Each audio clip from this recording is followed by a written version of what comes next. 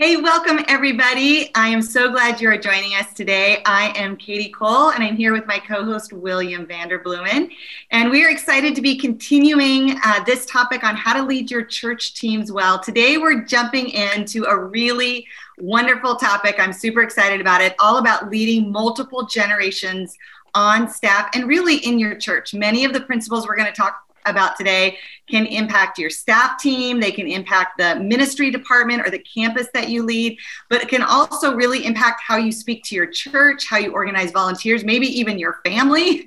So this is an area that is really becoming a hot topic in the workplace, and we are seeing it at even greater heights in church staffs. And the pandemic has only done what the pandemic is doing. We've been talking about this. It's really accelerated a lot of these conversations as people have felt under pressure, or our team dynamics or our systems and processes have been challenged like never before. This issue of multiple generations, how Gen Xers like myself, maybe even boomers that you have on staff interact with millennials or even Gen Z. And of course, now we're really looking at Generation Alpha coming in, which has a completely different orientation to the world, especially now after this year.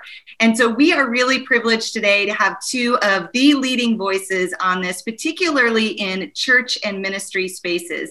And so it's really my pleasure to welcome Grant Skelton and Hannah Gronowski with us today. So thank you both so much. I want to give a little quick introduction, and then I'm going to throw you a couple questions to get started. But I've known of these two for a long time. I've become really good friends with Grant. We've been working together for a couple years now. Hannah and I know each other more recently, but I'm just really impressed with a lot of her leadership and the way she is approaching this topic. We were just talking before the show. I think most of us are aware of the fact that we are really walking into sort of a reinvention of the church. And this millennial generation, which really are not that young anymore. We're talking 30-year-olds really are the millennial generation.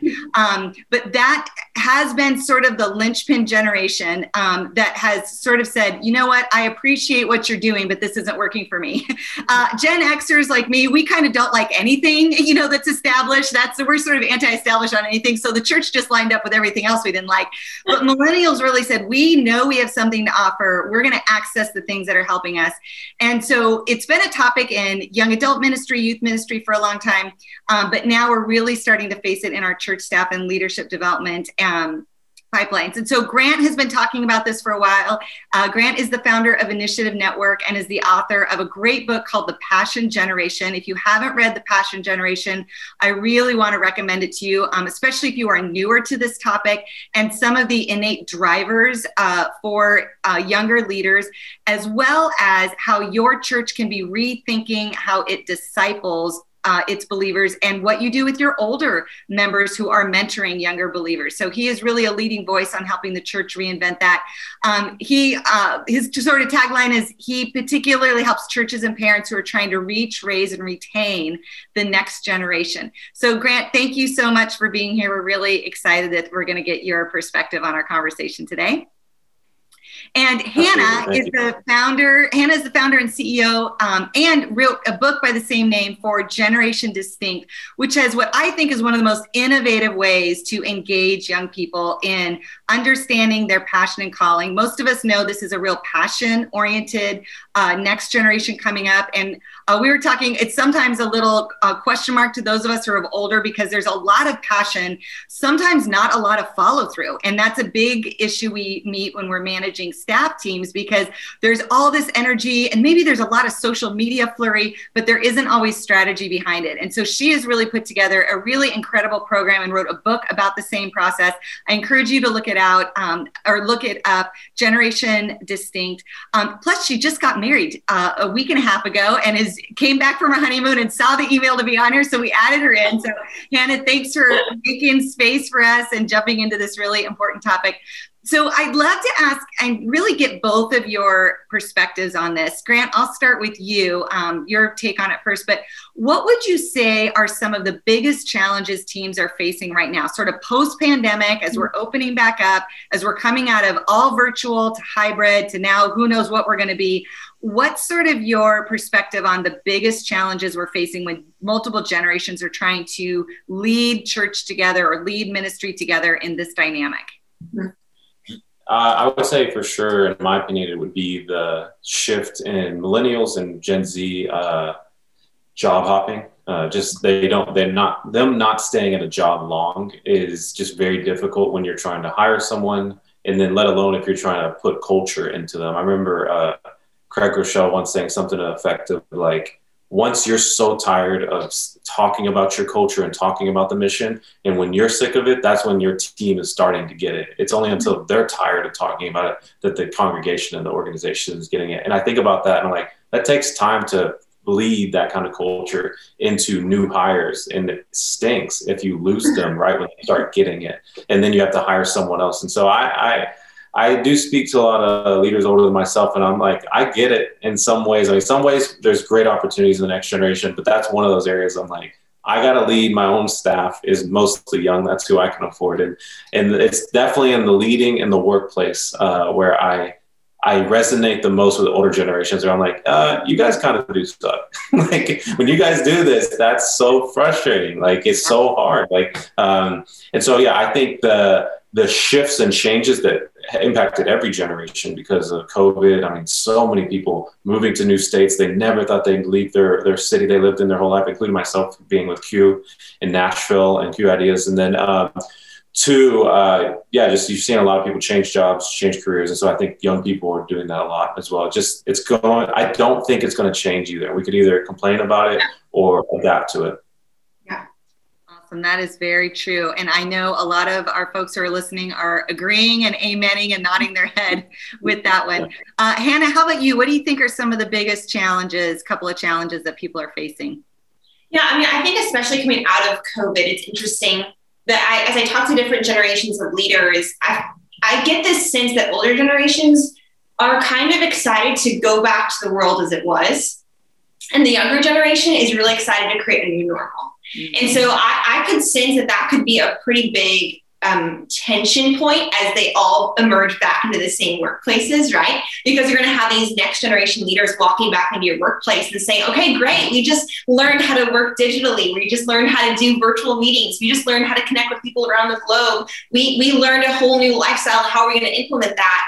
While senior leaders or more experienced leaders might say, whoa, we had something that worked before, let's just go back. And so I think it's going to be a really important time for this conversation in general, but also for leaders in every organization to actually be able to say, all right, maybe there's both. Maybe there's things we can return back to and things that we can learn, and engaging both those voices in those conversations. Oh, I love that. Well, and I think what you're talking about is a lot of times it's about the right language and how we frame those conversations. It's so easy for us to fall into either or. It's either this or this. Yeah. Yes. And God loves the diversity of many ideas, right? And he loves the diversity of multiple generations. And when we recognize that and want all voices at the table, we can reframe it and talk about it differently. What are the things we should keep? What are the things that we can use this to our advantage to reinvent? And then maybe we even let people choose which team to be on instead of assigning them, just so we can sort of be living in the orientation that God wired us to have. That does give a lot of more natural momentum to a team. Yeah. So I want to remind everybody, and for those of you joining us now, welcome. We are talking about leading multiple generations on the same staff team. We would love your questions in the chat. So if you could take a few minutes and post in there, even right now, some of your top questions, we will get those answered throughout our next hour. And so William, I want to hand it off to you. What questions do you have for Grant and Hannah? Well, we always start with our own issues when we're talking through things. So I'm just wondering if our guests might help me understand. It appears that if you choose to have books or things on your desk, you are an old person. Just looking at the panel view of this call, I don't know, like, is it all digital? Do you own books? Do you? No, it's funny. It's funny when we do a senior pastor succession and the guy who's been there forever retires and the new younger person comes in. Invariably, the most common request is, can we get rid of all the bookshelves? It's kind of interesting because it's all Kindle or whatever. Isn't that funny? Yeah. No, what I would like to know is what tips could you two give us, the older people, on how to understand mindset. So we have a lot of millennials on our staff, and they're forever saying, I always just try and think, what is it like if you were married and have kids? Well, I'm like, well, that's kind of a really cool way to think. They're trying to get inside. Well, okay, so what would be a couple ideas that come to mind? So, hey, those of us listening right now, if you're over 40 or 45, what would be some key, just remember the Gen Z or even millennial, I don't even know about alpha, but like, here's some of their circumstance that might not be the same as yours. Yeah. It's good. Yeah. I mean, I think one thing that's really true of every person, but really, shows off, especially in millennials and Gen Z, is that idea of we're not going to care about what you care about until we know that you care about us. And for better or for worse, we're a little bit, self-focused in the next generation. And that's beautiful in some ways. For example, we were raised in this culture that really started to communicate to the next generation, you can do whatever you want to, right? There was that shift as millennials and Gen Z were growing up, that marketing, everything like Disney Channel shows, movies, Pixar, there was this messaging being pumped into us as kids that you are amazing, you are special, you can do whatever you want to do. Those are really great messages. We just have to know we heard them. And so because of that, we now have young leaders who really do believe that. So if they come then into your workplace and they're not feeling that, they're not saying that, they don't feel like you see the special parts about them, what makes them different and unique, the unique passions within them, they're going to probably pack up and leave pretty quick. And again, that there are good things and bad things about that, right? That isn't necessarily all positive quality. It's just the reality of who they are. And so I think, especially in this generation, to think through, okay, how can I make them feel like I identify not as them as an employee or as filling just a position, but as the unique individual that they are. And if I can tap into them feeling that I see them as a unique, special, gifted human, then they will even more want to engage with what you are passionate about and the vision that you're moving forward. That's so good. Grant, you're in the hot seat. Give me a pointer. What's that? So it's funny she brought up, I think you brought up Disney for a second. And I've never shared this before. And I almost wrote about this, and I'm like, I need to think it out a little bit more. But it's just, you point out something is, I started noticing that starting around the 90s, a lot of these Disney princesses, but even some of the guys, but especially Disney princesses, there's these common themes of what their parents want for them is not what they want for their own life. Like Jasmine doesn't want to just get married to whoever it may be. The redheaded girl, I'm going blank on her name, she wants to be a warrior, not just a princess. And Beauty doesn't want to marry Gaston. And he's things like everything. The dad's like, I'm looking out for you, I'm trying to protect you. The kids are like, no. And they end up all like going, and they don't just go and do their own adventure. They always have like their friends, and their friends are always like diverse because they're freaking animals. They're like these little animals that always accompany them. And I'm like, it is interesting. It's like, we all want to I want to defy a little bit of what my parents think is best for me. Go find some friend group, and we're just going to go and pave a new way. This is random, but I do think I look at the American experience and American success, and I know a couple of the staple things that our parents are like, this is how it works. It just doesn't work like it used to. I mean, I always say going to college has a better guarantee of putting you in debt than it has of getting you a job within a year of graduating.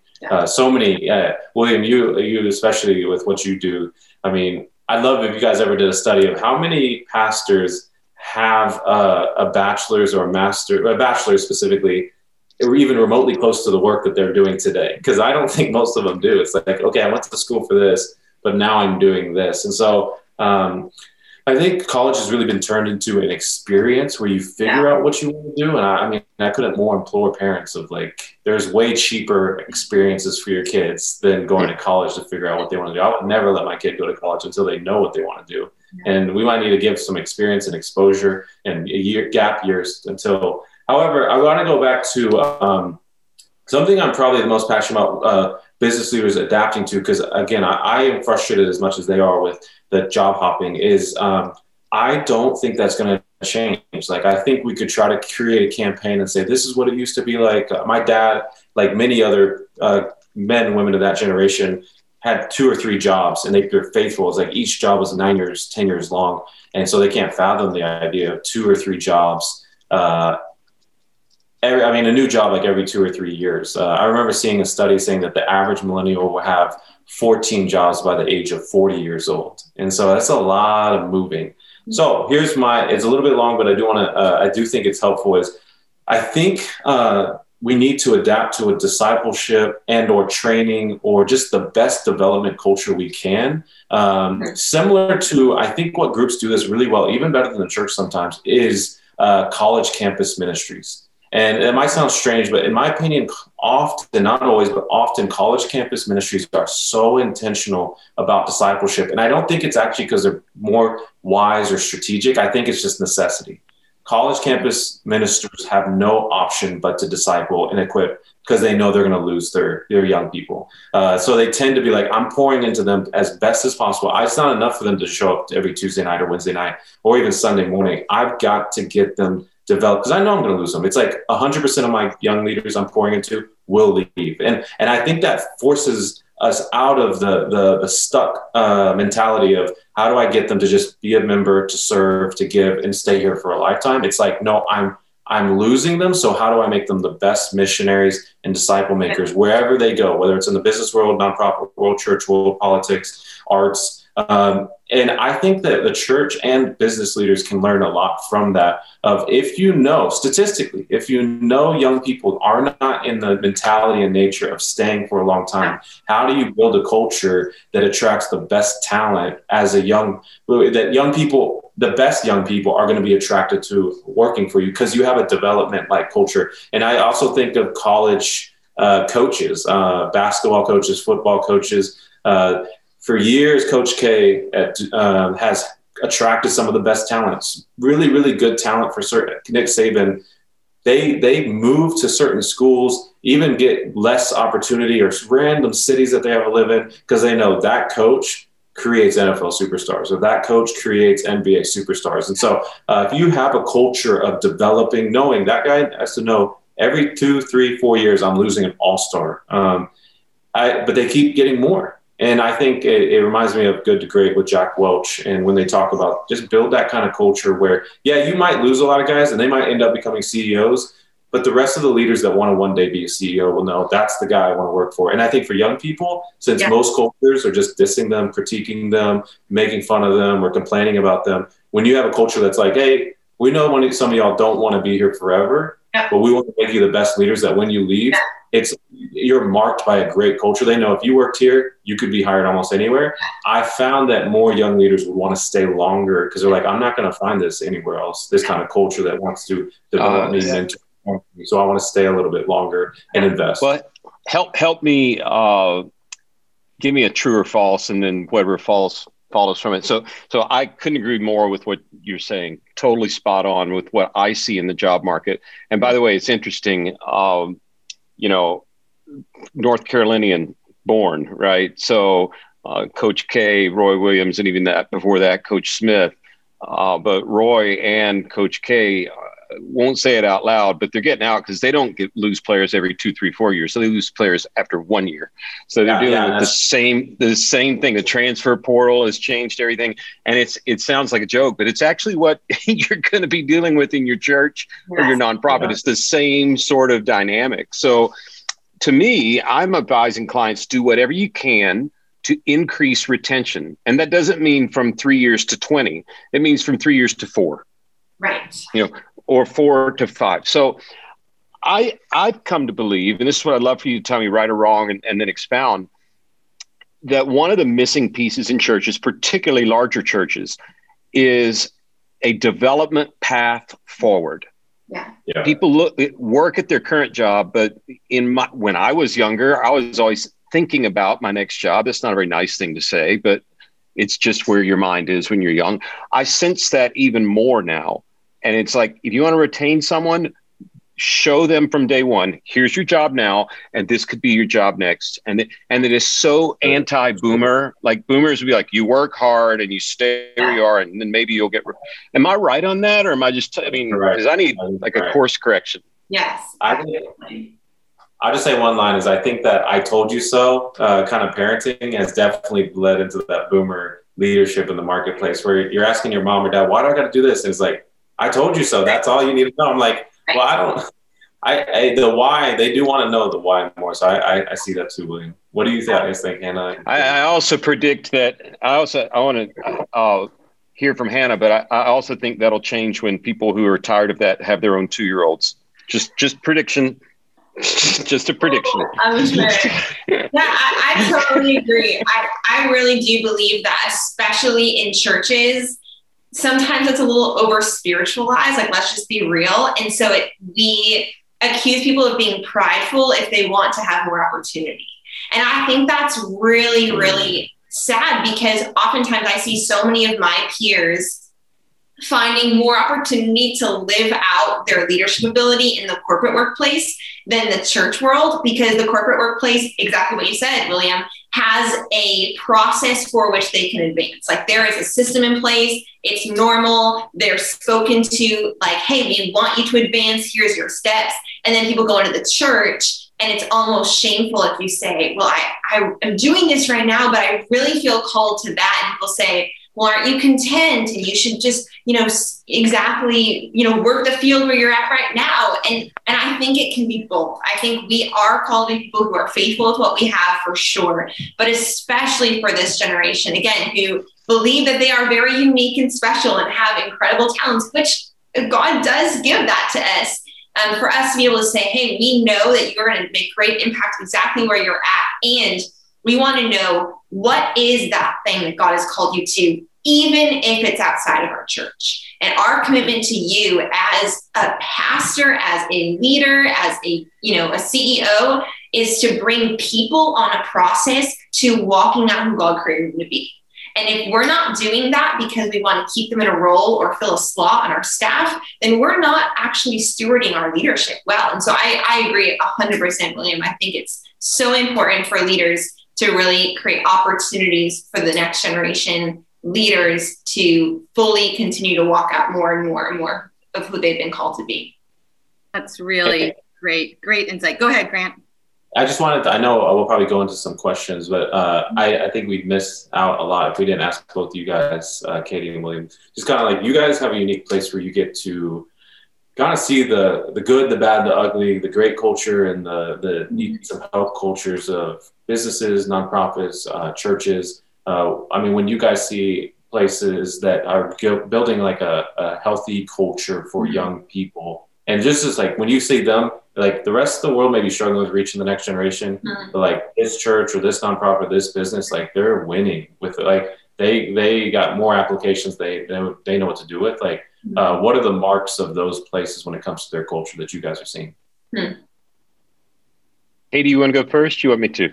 I'll take it, because it kind of builds on probably what you guys have been talking about, which is this development culture. And I think part of what you're highlighting is what I see, which is leaders who feel like staffing is a problem to be solved.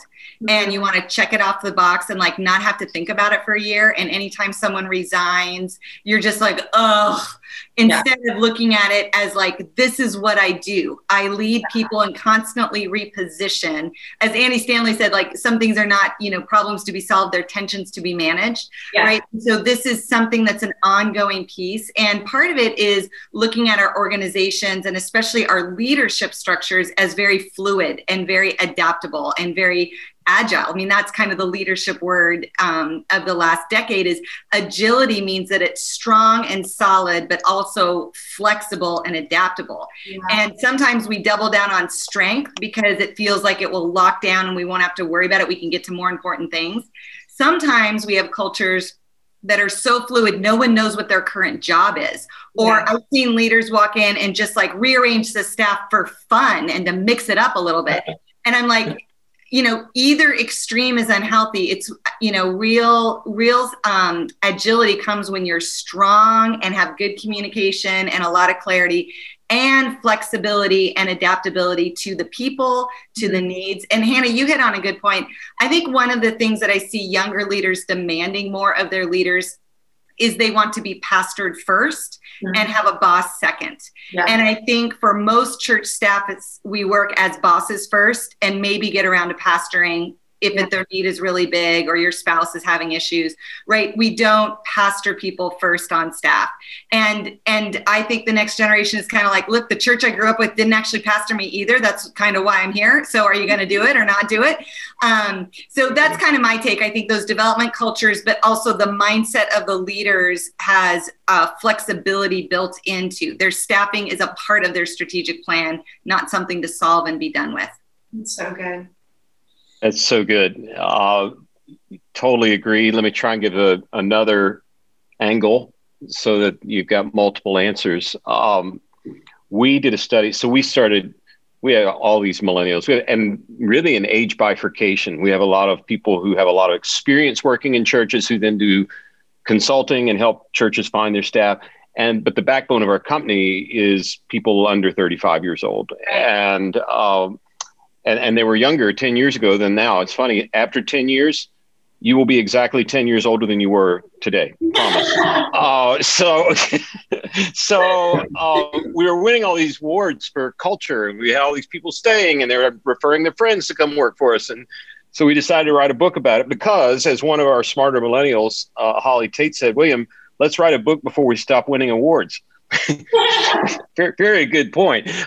So we didn't want it to be just about us. So we said, let's find 150 companies that are doing a killer job of keeping their employees, and winning best places to work. So what are they doing and what are the common denominators? It led us to write a book called Culture Wins.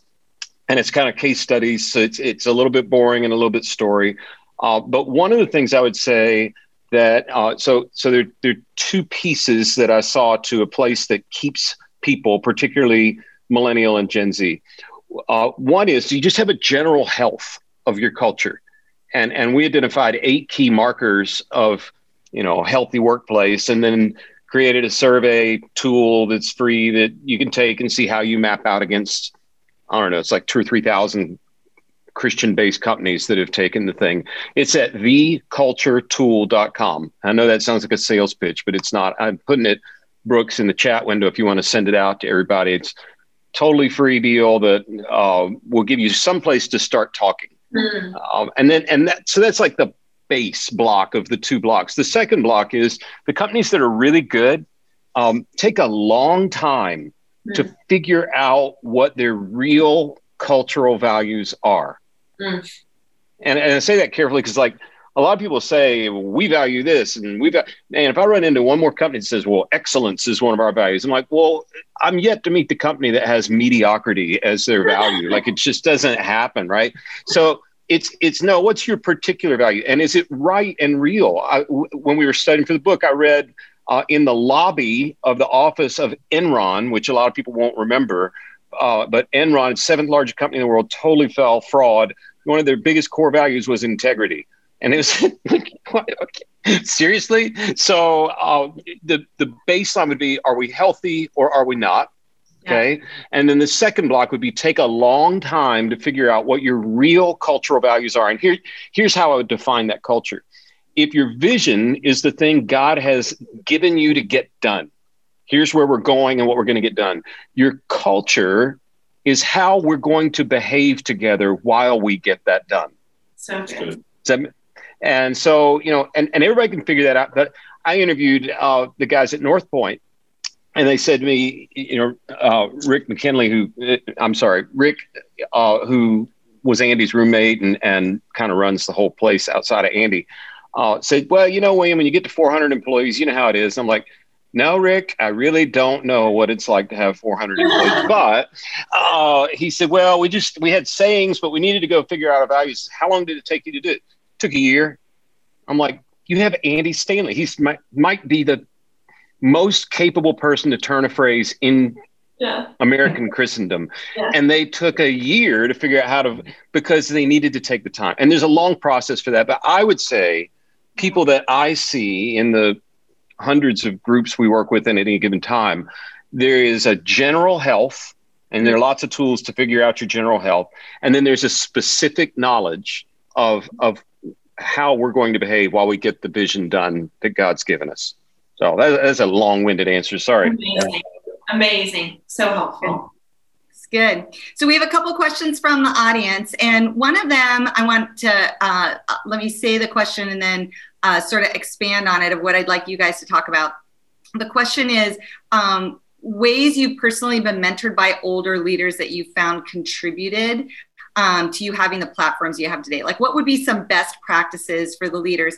And in your answer, I'd love for you to talk about, and maybe Grant, you could start us off, because you mentioned discipleship before, a discipleship orientation to this. But I know most boomers, chances are, heard small group program when you said discipleship, and that is not at all what you mean. And so what we're really talking about is this more life on life, actual relationship, not me giving a staff meeting or making a video and sending it out, but actual interaction, relationship building. Talk a little bit about that dynamic and how that possibly works on a church staff. I'm thinking of the higher level leaders who are out there and they're like, I've got so many volunteers on my team, or I have a leadership team of 12 direct reports. Like, how am I at all supposed to personally get to know everyone's uniqueness, and be a Pixar leader who, like, how do I do this in a way that's, I'm sure I'm supposed to also be authentic. So how do I do this in a way, and what have you seen that works? Like, how do we start incorporating this into our leadership practices? So good. Yeah. And I think, Katie, sincerely, I know you do this, this form of discipleship, which I want to caveat that I don't have the market on discipleship. What I say is not, I don't care as much about everyone doing discipleship the way I'm about to explain it. I do care about everyone having a clear plan for their leaders on what discipleship looks like. But you do the way that I think it just is the best way. I say that jokingly after saying, hey, it's not the best, but it's the best. Well, I think you get a generation, though, who's more are looking for what you're about to describe than are not. So go ahead. Definitely young people are hungry for what I'm about to say, yes. I think for a long time, at the core of discipleship in the church, we have thought it meant content or memorization of content. But I would say we need to think content, yes, but I would say at the core needs to be replication. And that's like, to me, is like, how do you know you are making disciple? Are you replicating yourself? Not, are you teaching someone or someone learning from you?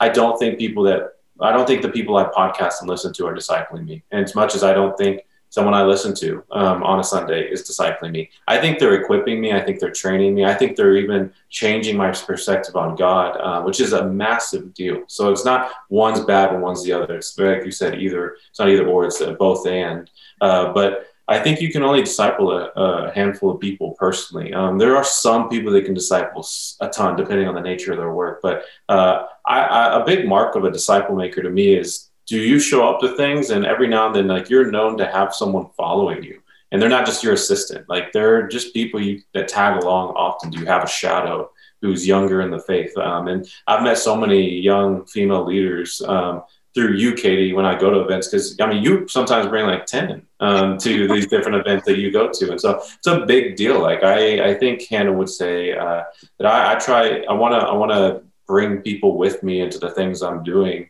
And those, if every leader that's listening to this, if you're in a pretty unique position where you're overseeing some big stuff, you have a staff, I personally have found most leaders in that position all have a moment when you're like, hey, when you were a teenager or maybe a young 20-something, did someone older trust you with something bigger than you deserve to be trusted with, gambled on you, believed in you in a way that you didn't believe in yourself? And almost everyone kind of has that story that's in a high caliber leadership position. And so I just think this idea of not just come and meet with me, and especially not just come and listen to me, but this idea of come and follow me, we have got to get back to that. And the beautiful thing about it is that everyone thinks they're too busy to disciple. And that's, I think, because you're thinking of mentorship, which is meeting with someone, and not discipleship, which is having someone follow you.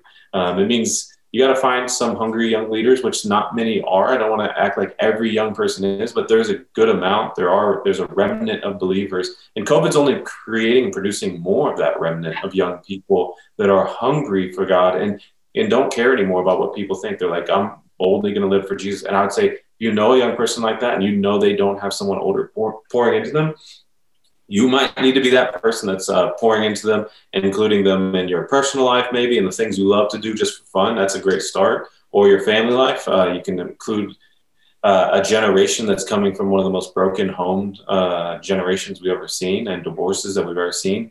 You can invite them into your church life, potentially your work life. It doesn't mean it needs to reach every one of those arenas, but the more you introduce them into that world, I think it's massive.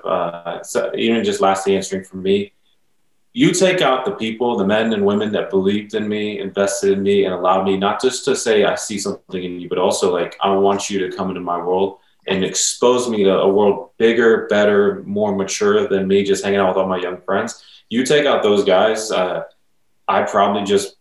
I don't know what I'd be doing. I probably wouldn't be doing crazy bad things. I just probably wouldn't be doing crazy great things for God. And so I think that's where the enemy's getting us a lot for the younger generation is I don't think he's really trying to get a lot. He doesn't even need to get too many young Christians deep into sin. He just needs to get them stuck because they're just as ineffective if they're stuck and without hope, without direction, without clarity, and they're just waiting for what they're supposed to do. And that historically used to be older leaders finding a gift in someone and saying what Timothy said to Paul, what Paul said to Timothy is like, this gift that's been given to you by elders is what he says, 1 Timothy 4:13. And he says, fan it into flame. And I just thought that's powerful that the gift was recognized by elders and that he's selling you now you fan it into flame. And there's a lot of young people that have never had a gift acknowledged or fan into flame by older leaders. But the ones that do get that at a young age, by the time they're in their 30s and 40s, they're killing it. Yeah, that's right. That's right. Yeah, I mean, I want to touch on that point you made, Grant, that everyone thinks they're too busy for discipleship. Because when we look at the example of Jesus, when he came to earth, he had a pretty big job to do, right? Like he was here on a mission to save all of humanity. And yet, if we look at his life, so much of it was spent with his circles. He had his 72, he had his 12, and he even had those 3. And again, these were not people that he was having coffee with one time. He wasn't swooping in and saying, I'm a really important guy and I can give you an hour at Chipotle. No, he was saying, yo, come have access to my life. But he didn't give it to everyone. And I think that is that weird tension we walk as leaders is we're not called to disciple every person, but if we're not at least discipling our 3, right? If we're not at least starting there or our 12 or whatever our capacity is, then we are not stewarding our own leadership and our life. And I think we so often overcomplicate this, kind of like what Grant was saying. You know, is it a system? Is it a program? Is it discipleship content that you write? And I'm really grateful because I am absolutely, as Graham mentioned, the product of incredible people who discipled me. One of them being 2 of them being my parents. My parents are incredible leaders who discipled me my entire life and did it really, really well. My pastor, when I was on staff, when I was 18 years old, I was fresh and wide-eyed and an intern at my church. And my pastor brought me into his office one day. His name's John Peacock. And he said, Hannah, I think you're a leader. And I think you're going to be a communicator and a speaker. And he threw me up on main stage to give announcements and to start talking and preaching and living out this thing. And then there was a woman in my community who was an amazing pastor and communicator, Aubrey Sampson. And I wanted to be her, essentially. And I asked if she would involve me in her life. And she did. And she is an author, a mom of 3 kids, you know, speaks all around the country, but she made time and she would invite me to her Target runs. And she was the one that I sat down with and would say, hey, I don't know what I believe about this theology point. And she would go, great, and open up that theology book, you know, and then other days we're talking about really practical things as we walk through the aisles of Target, right?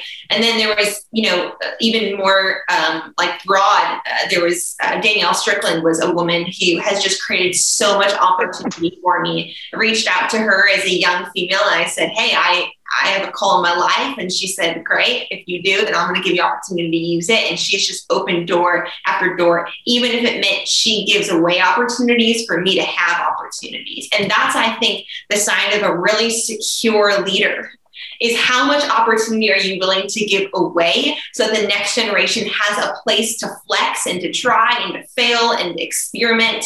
And if I didn't have all these safe people who allowed me to try, who created space, who said, I see something in you and here's an opportunity, I knew I wouldn't be who I am today. But because I saw that example too, it was a very, very natural thing for me to recognize that that was my job to do that for other people as well.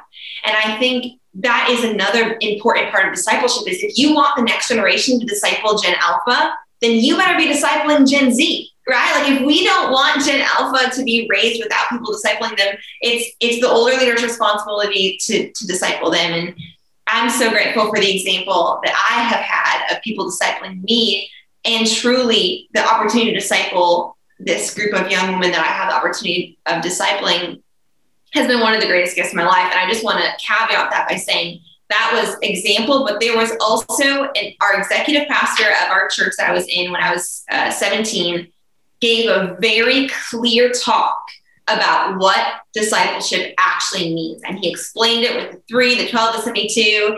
And he said to every person, he said, who are your 3? And I think a lot of times churches, we don't talk about discipleship really practically anymore and actually say, hey, every person in the church right now, this is your responsibility.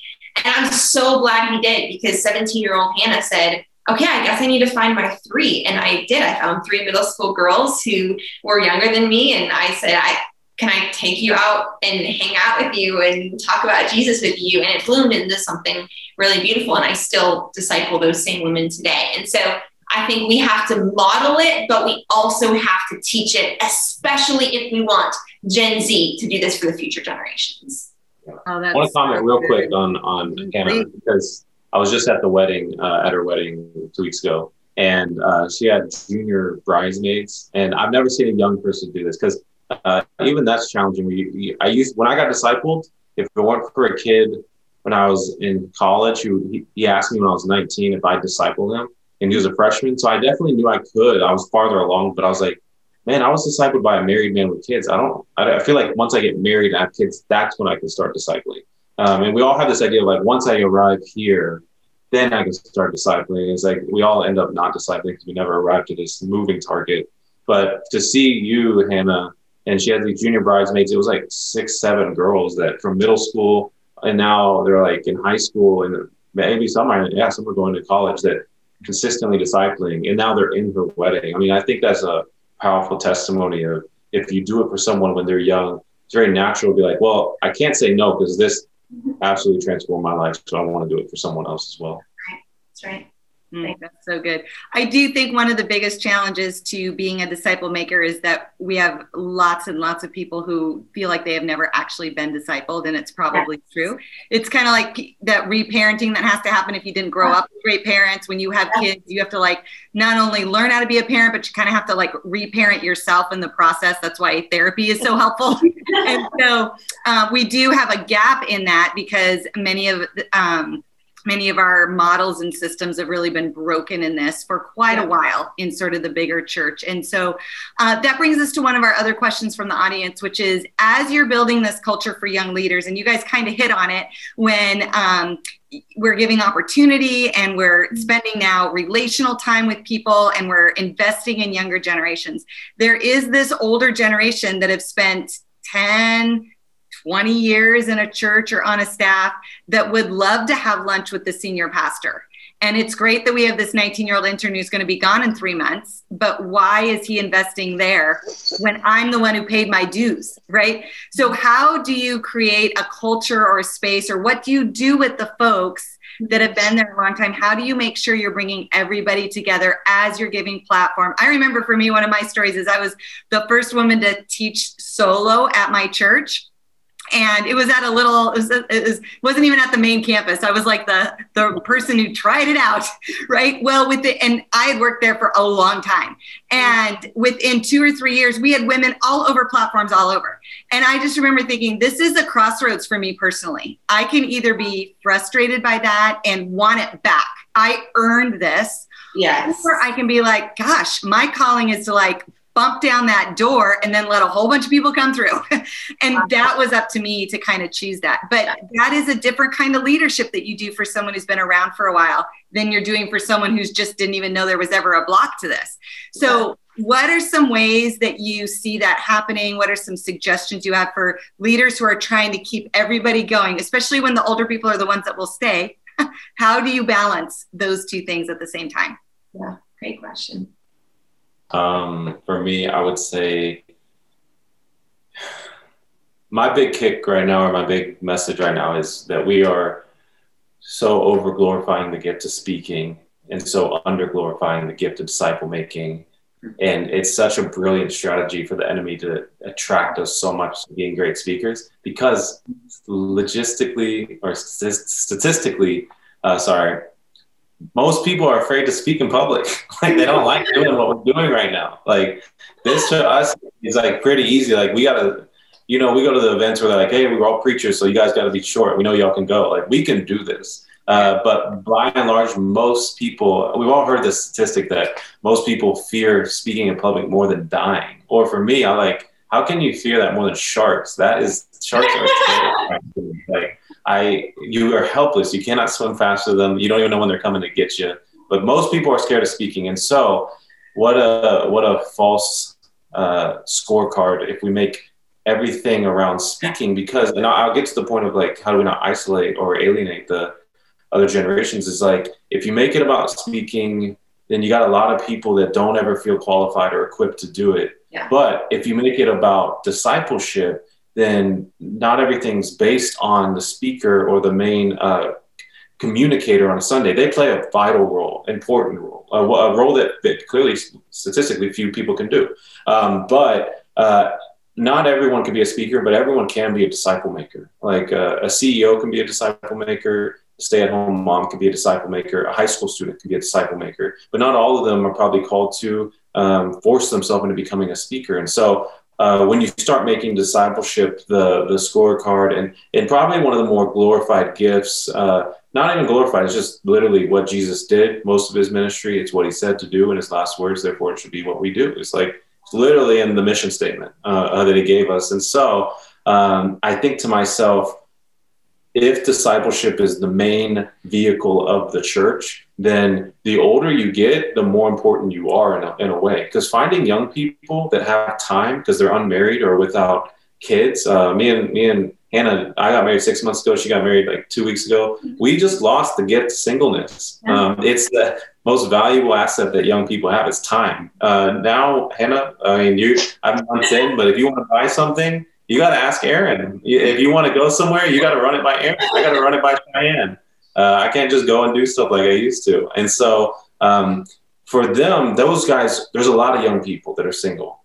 But to get people who are married, now I'm like, man, that's who I need married couple. They're very valuable because can they disciple me in my marriage? And for the married couple, they need discipleship from the older leaders that have kids. What is it like to have one kid? What is it like to have 2 or 3 kids? How do you manage having 3 of these kids at the same time?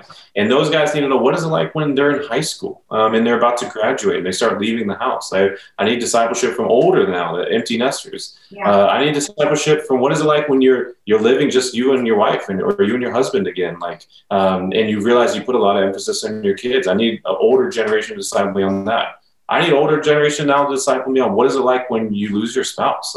What is it like when you just be faithful and to finish well? Like every generation gets older. It's like, well, we have fewer and fewer of those people in this culture that we need discipleship from them. So I think that's a long answer to say, when you build around discipleship, you don't alienate the older generation. You just actually start seeing the value of like, only you can really show the way here because you have the experience, even if you feel like mostly it's from failing forward and it's from pain that you've learned this wisdom. You could help others save years of pain. if you could just share how you got to where you got and how you're walking with Jesus in this season that we're about to enter into now. Wow. Grant, how does that work? Because I feel like you're laying out discipleship as life stages. Yeah. You're really representing a generation that doesn't follow any stage pathway. Like there will be there's more people in your generation that will be single their entire life than any other time in history. More people who will be childless than any other time in history. So how does that fit into this model of I got to find someone married, now I find someone with kids? Like that doesn't seem broad enough to me. Yeah. And there's definitely been seasons where it's like I found that most times people are trying to get discipled in learning a competency or a season, like how to operate in a certain season they're walking into, or characteristic, like a character of God that's being displayed through a person. And in an ideal world, it'd be like, can you disciple me in how to just love Jesus deeply? Yes. And I want to sprinkle that in every little season, every skill set that you want to learn, every career. But when I'm thinking about young people, and I'm like, how do I get to where they're like, I need this? It's not a luxury to get discipled. It's a necessity because I want to be here. Usually it is on a life stage thing or a career. They're hitting a wall. They're hitting a wall of I'm responsible for something I can't deliver on. Who can help me? That mentor space. Yeah. And I think that character quality development, that whole personal growth, whole life growth is what we're talking about. I do think though, in terms of diversity, is we do have to shift sometimes our mindsets to be open to be discipled by all sorts of people, not just people that are in a path we see for ourselves or look like what we want to be or how we imagine ourselves. But and I know you're great at that. I just wanted to kind of highlight that for everyone listening, that this isn't like a life season or a family ministry. This is like life in general, and it's really integrated in our church body to do it well. Yeah. Couldn't agree with you more, Katie. I don't know how many of these we've done, but it seems like I really don't try and counterpoint Katie. She is way smarter than I am. Does need to be a wide group of people, but I do want to go back to, because I've been the senior pastor where I was actually the younger senior pastor. I had older staff at one of my time, and I'm trying to pour into people younger than me. And I was caught in a wedge. I wish I had an answer. This is a fabulous question Katie's asked. And I think I might just be getting old and grumpy. It's entirely possible. But I think that if I had an older person on my staff that was mad that I was pouring into younger people, well, first of all, they're an older generation, so you can just say, because I said so. It still works with them, right? So, and if that doesn't work, I might be tempted to say something as brassy as, how old were Jesus' disciples? Yeah, come on. I don't see an instance of anything except people who are farther down the road pouring into people who are not as far down the road. Now, I would love to spend some time talking about reverse mentoring, because I think that's a huge opportunity I get mentored by our younger staff all the time. It might be as simple as a tech thing or how to think differently, but in the discipleship life on life thing, I'm not sure there's a replacement for the experience that's gained over time. I forget how the saying goes, but it's, why is youth wasted on the young and wisdom on the old? It's like you can't learn some things till you've stepped on a rake enough times in life that you can say, hey, don't step on that. And I might look at that older person who's mad at me for pouring into younger people saying, I'm sorry, because I said so. I got to make a way for the next generation, and this is the only way I know how. So I'm probably just old and crusty. Sorry. I think that's so good too, because in reality, that's every part of our world is we find a way to become disunified, right? Like we find a way to feel like the other, and speaking from a generation that does this really well, to feel like the victim. Right? To feel like everyone's ignoring me or I'm not getting enough attention. And again, that's a very real experience. And it's not because that person's bad. It's not because it's not a valid desire. However, I think this is an opportunity for us to ask the question, right? Like, if we really believe that any win for the kingdom is a win for me who's a part of the kingdom, then why am I even asking this question? Right? And so if I'm an older leader, I can only say this because I saw older leaders do this so well in my life. I'll use the example of my dad.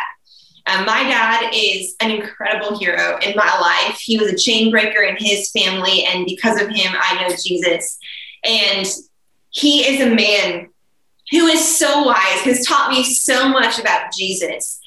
And yet he will sit in the back row of a church where I'm preaching on a Sunday morning, and he will walk up to me at the end with tears in his eyes and tell me what God taught him through my words, his 26-year-old daughter.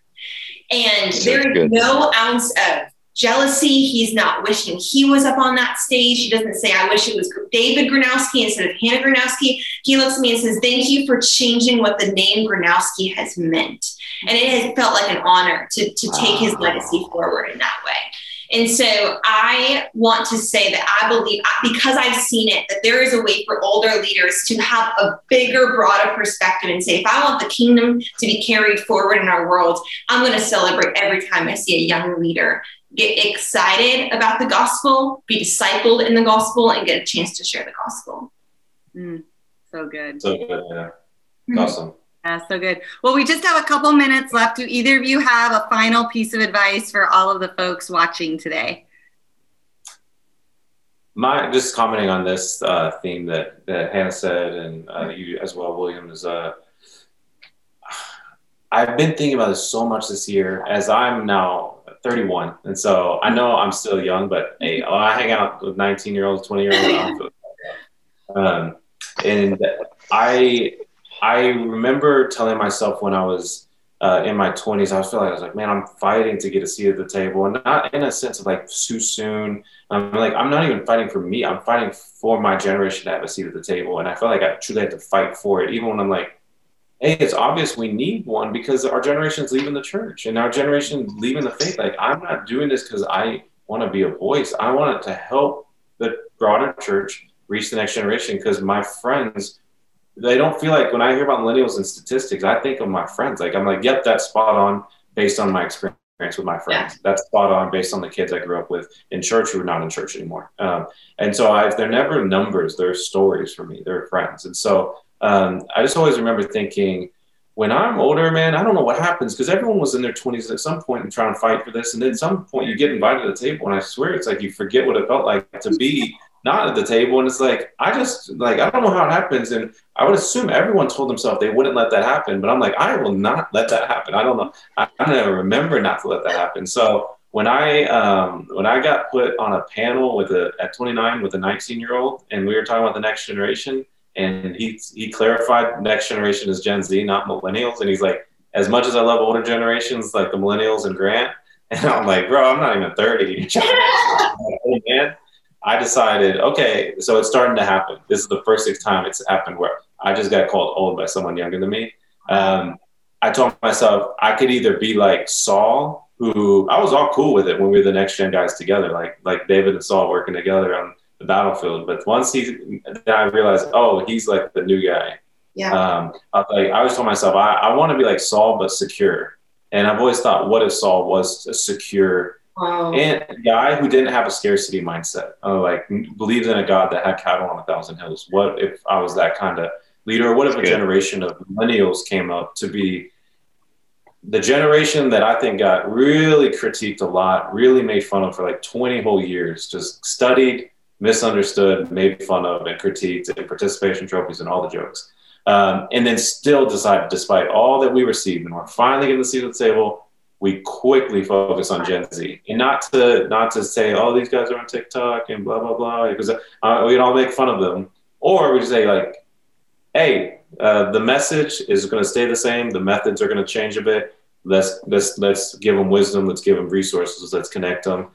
So I'm really shifting towards that. And I would encourage, I think that's where millennials and Xers actually can really connect now, in being the bridge of the resources, the wisdom, the power of the boomer generation that still has a lot of that. And I think is getting forward, especially post-COVID, to give up some of that, hopefully enthusiastically and not begrudgingly, and be a bridge of, I know they look a little different or do it a little different, and they do need discipleship, but that's what we're doing right now. We're going to disciple and empower Gen Z to reach the most lost generation our nation has ever seen. And I think of Saul towards David, of the only thing that mattered, that changed things, that made it go south, was, like Hannah said, was once his name was getting more appreciation than David's name. And if we're on the same team, it's like, yo, we're all going to get to heaven. Our crowns, even the guys that get the big crowns, Billy Graham and I are going to be pretty equal because he did a lot of great things. But he's got to throw his crown before Jesus, so no one's going to see that. Me and him are being the same. And so I want to do everything I can for Jesus, but trying to, like, get more recognition is not, it doesn't matter. Like, it really doesn't matter. And we don't have the luxury to fight over it. Too many lost people in the next generation to even care about credit right now. And so, what I would say is, I think about Saul, and I think if Saul was secure, if he didn't have a scarcity mindset, would David have fallen in trouble with Bathsheba, or would he had someone over his shoulder say, "Hey, what are you looking at?" Would Uriah be alive today? Would Jonathan and Saul be alive? Because they would have been on a different battlefield doing their own thing while David was doing his thing, but they're together. And I just think, man, it could have been, how much would Israel have been influenced and impacted just by the security of Saul in his leadership? And so I think about that in this generation of leaders and pastors and business leaders, of if we have a secure identity in who we are and what we've done, and it's not finished, desperately going to be needed for the next generation. It's just a new approach. We could really turn things around and see, this hunger that this generation has turned into like a revival is my hope. Amen. Amen. That is a great note to end on. Grant and Hannah, thank you both so much for your insight. I want to encourage all of our leaders who are watching to connect with these two. If you would like some help in helping your church or even your own leadership, or some millennials, Gen Z, Alpha generation coming up, they've got great resources for that. And William, always a pleasure to spend a conversational hour with you. Thanks, everybody. We'll see you next time.